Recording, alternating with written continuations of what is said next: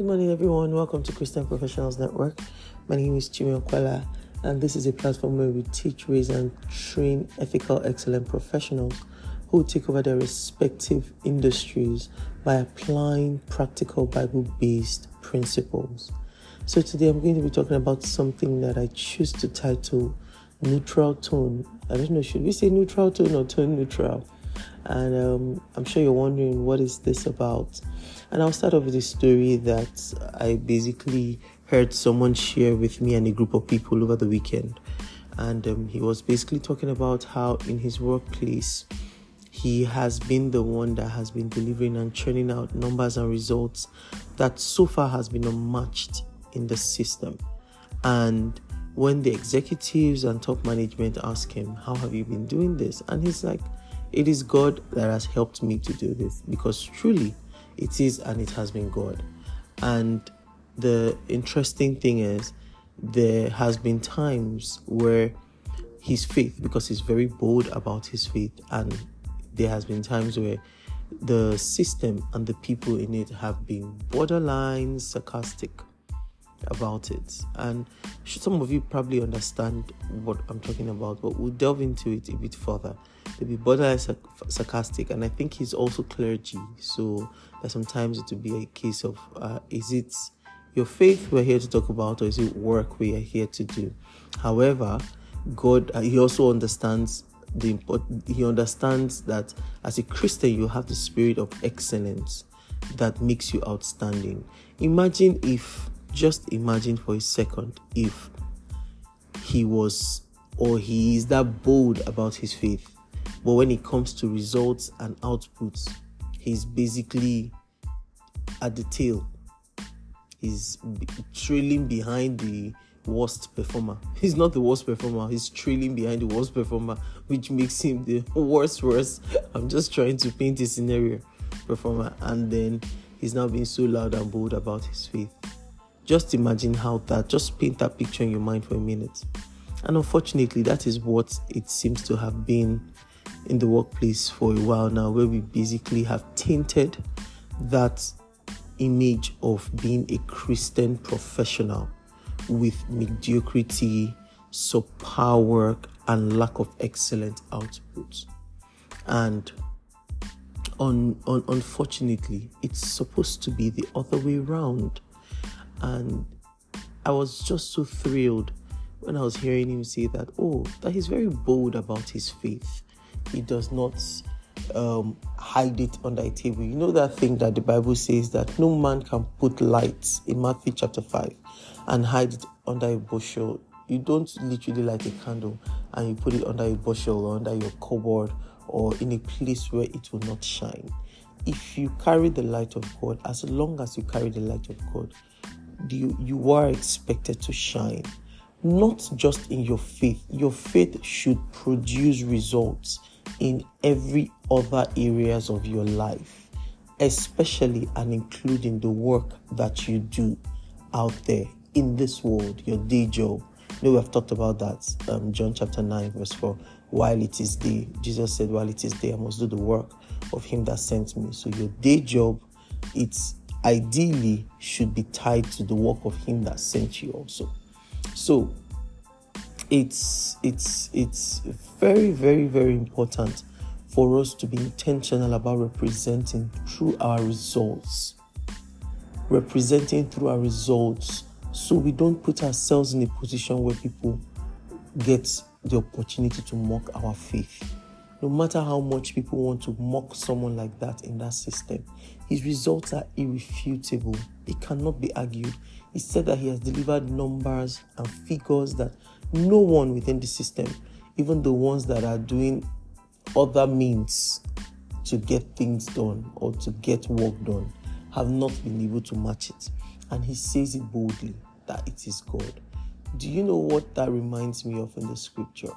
It reminds me of Daniel. I'm sure most of you that have listened to me over some time know that Daniel is like my person. He's like my guy. When we get to heaven, I really need to have a one-on-one conversation with him to get more insights and details, because he's just one of those exceptional career professionals in the Bible that whenever I read a chapter, a verse, a story really in the book of Daniel. It just inspires and opens up my spirit in terms of knowledge and desire for excellence in a different way. And it just reminds me of when he got to Babylon and he made an intentional resolution not to be neutral tone. So what do I mean by neutral tone? It's that case of when you're a bit subtle here and there. I am not saying that when you get into your workplace, you carry a placard on your forehead and you're shouting, I am a Christian, I'm a Christian. There's a favorite quote that I must have shared on this platform before that was basically put out there by a popular man of God. He says, preach the gospel as often as necessary, and where relevant, use words. Basically, your life is the message. How you interact with your colleagues, how you manage your stakeholders, how you deliver your work, your outputs, your outcomes, the quality of your work, your skill set. That's the real message. That's the real evangelism. Because when we say this thing at times, we make it look like I have to carry a placard on my head, or you basically shake every of your colleague. Good morning, I'm a Christian. Good morning, I'm a Christian. If that is what rocks your boat, please, by all means. However, there's also another quote that I heard. It's from a book. I think it's from, is it Tom Keller? Is it Tim? No, it's Tim Keller, not Tom Keller. I hope I got his name correct. Tim Keller, Every Good Endeavor. And honestly, as a Christian professional, you should read that book. It's an amazing book. Someone recommended it to me and I picked it up, and I'm so grateful that I basically got to know about that book. And he said something, I hope I quote it right, I'm just going to paraphrase. He says that if you're a Christian pilot, your primary job is to land the plane before you start proclaiming Jesus over the microphone. So basically, I think he put it this way, like, if you're a Christian pilot, your primary job is to land the plane, not to proclaim Jesus over the microphone. And then I now basically added my own additional caveat that your primary job is to land the plane, and when you land it against all odds, and then you're getting those applause, you know, that applause of, it was turbulent, or this is impossible, or this plane could have crashed, but because you're so skilled, you're so exceptional, and you pull through and you deliver a smooth landing, then that's the perfect time to say that no man can do these things except God be with him. But imagine you start shouting Jesus over the microphone and people are not even having any faith in you in the fact that you can land the plane. So basically, your skill sets and the way you do your job and the way you just generally live your life is the first message you put out there to show that you are a Christian professional. Daniel, and it's something that requires, it's an intentional resolution. It's a resolve you have to make. Like in Daniel chapter 1, when Daniel said, he says Daniel resolved in his heart. He had made that decision in his heart that he will not compromise. And while he was doing that, he was engaging stakeholders the proper way, in line with the principles and the policies of the company. He was not breaking rules because he was a Christian. He was not cutting corners. He was not being subservient. He was not being mediocre. However, he had made an intentional resolution. It must be a resolve for you that I am not going to be neutral tone about who I am. You know, that beige neutral, like, it's neither here. Let's just keep it flat. Let's keep it clean. Let's keep it silent. Let's keep it neutral tone, neutral. And the truth is, like here, we're always so real. Most organizations, to a large extent, request and require that from us. Because from a branding perspective, especially as you go higher, it's more of a case of, we want you to represent us more than you represent your faith. They might not say it outrightly because, of course, nobody would want to interfere with your freedom or your own personal values, especially when you are delivering exceptionally. However, Daniel was so good. He had first made his resolve that he was not going to be neutral tone about his faith and his identity. He was not shoving it down people's throats. He was not putting it in their face. He was living it out. He was literally applying it practically. You know that thing we say that here, we raise ethical, excellent professionals who will rise by practically applying the scripture. So his life and his demeanor, his posture, his choices, his decisions, and more importantly, his results and output and outcome. Outcome. So output is activities. Outcome is the result of the activities. So typically, when you're putting together your KPI, I hope that you took these into consideration. And I hope I shared it when we were talking about KPIs earlier in the year. When you are setting your KPIs, now let's digress a little to talk about the technical bit of work, because here we basically God gives us all the knowledge that we need to be exceptional Christian professionals. When you're setting your KPIs, at times you can. So this is a sidebar before we go back to Daniel. When at times you can get carried away with just stuffing it up with outputs alone. However, if you want your results to be clear, tangible, and measurable, because you can have a year full of activity. You've just been busy doing work. You've been doing this, you've been doing that, you've been doing what everybody else wants you to do. But when it comes to half year or quarterly review or year-end review, you cannot translate that into tangible outcomes of how that has impacted the system or your team's goals or your enterprise or organizational goals. So whenever you're setting your KPIs, if you need to tweak it or go and review what you have set so far, because we're already almost in half year, this might be a good time to still consider that. You put in your output, that's the activity. So I am going to deliver this project. I am going to run this system. So it could be different things. I don't want to use any specific example because, of course, it's very diverse KPIs across the different skill sets and areas of work that we deliver. So I am going to deliver this roadshows. I am going to deliver this framework. I am going to deliver this. That's an activity. That's output. What is the outcome of that? Delivering this framework, that means cost savings of 50% on maybe shared services or in one part of your industry, of your department or function. So this framework, when it is put in place, will lead to 20%, 30%, 40%, 50% cost savings or operational cost savings or expenses or something as a result of this framework. That's the outcome. That is what will be measured. So this activity of delivering the framework has led to 40, 20, 30, 50% cost savings on the operational cost of your function, of your department, or of your organization. That's the outcome that is going to be measured, and that is the outcome that is going to be appraised and rewarded. So if you cannot tie your output or the activities that you have in your KPI to clear tangible outcomes, at times it can be 2 or 3 activities or 2 or 3 outputs that will lead to one outcome. Say maybe your overall outcome in terms of measurable outcome for the years, deliver a center of excellence or deliver shared services, or maybe you're a scrum master, zero, what do people call that thing again, error margin or something. Basically, maybe there used to be error margins as high as say 50% or 90%, and you want to reduce it to 10%. You can now decide to have 3-4 outputs or activities that would lead to 10% maximum error margin, or basically deliver a center of excellence where we'll save, say, $50,000 or $100,000 across the system. That's your target, to save $50,000 in cost savings through efficient processes and systems and maybe shared services. And that will help you drive cost savings, that would lead to you saving. So your outcome is $50,000 cost savings. What's the percentage of that $50,000 compared to what the budget was last year? What was the expenses for the last year? So that $50,000, what percentage? Is that 20% cost savings? Is it 30? Is it 40? That's your outcome. So all your activities are feeding directly into that clear outcome. You can have 1, 2, 3, 4 clear outcomes fed in by the various outputs that you have. So yeah, just a sidebar on that. I hope that has given someone some insights. So don't get busy with activities running around all over the place, delivering events, projects, activities, and at the time of appraisal, you can't measure it with clear outcomes.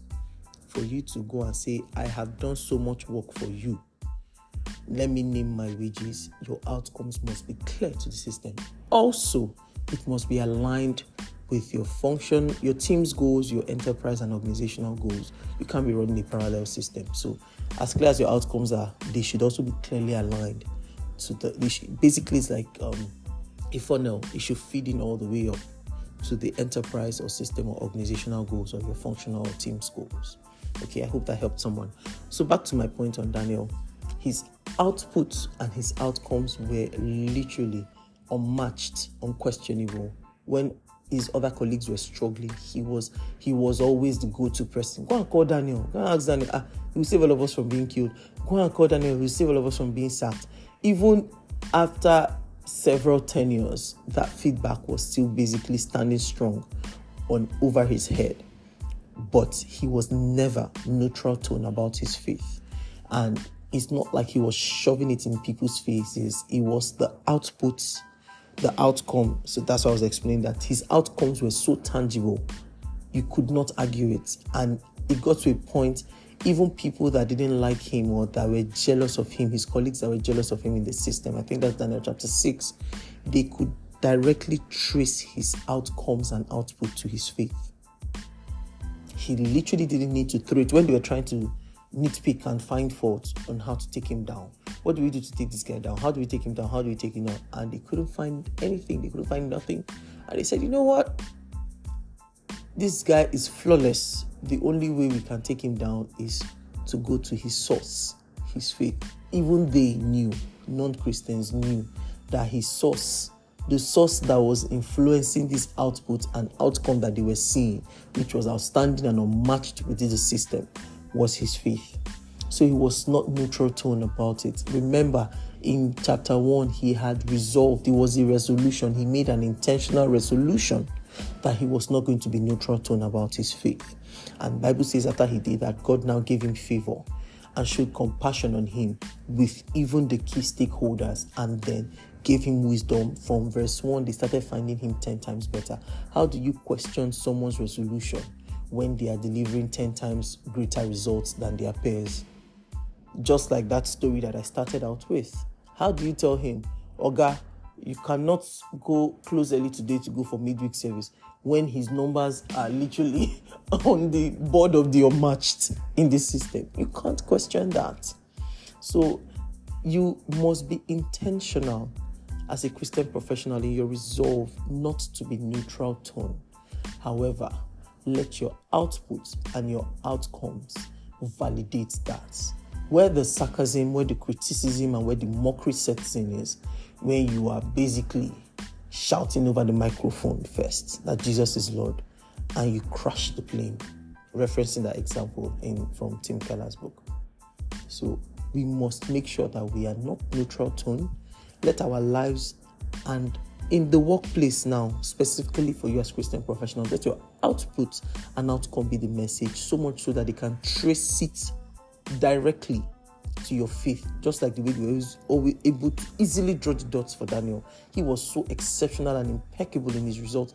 The only dots they could connect to for him to have achieved that has to be this guy's faith, because he was intentional and resolute from day one. And then God helped him. He obviously took put in the work. So I hope this has blessed someone today.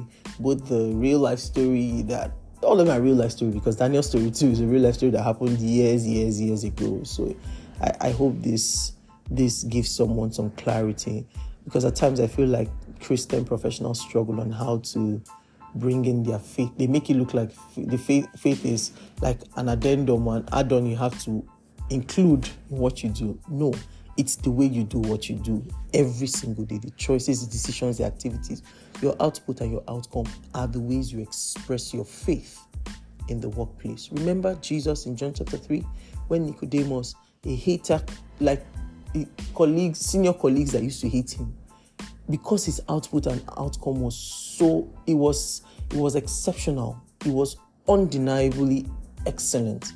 He had to sneak at night because he didn't even want the other colleagues to see him. That's how much they hated him. But the results were just so irrefutable that he had to come and ask. He said, no man can do these things you do except God be with him. That is your results. We can only connect it to one dot. God has to be with you, even though we don't like you. Your output and your outcome is one of the major ways you can express and live out your faith in the workplace, after you have made an intentional resolve to do so, like Daniel did. So I hope this has blessed someone. Oh yeah, we're under 20 minutes today. God bless you. Let's go out there and excel, shine, take over as the Christian professional that God has made us to be. Remember, God makes you the head, but you have to put in the work to stay above only and not beneath. God bless you. Have a wonderful day. Bye.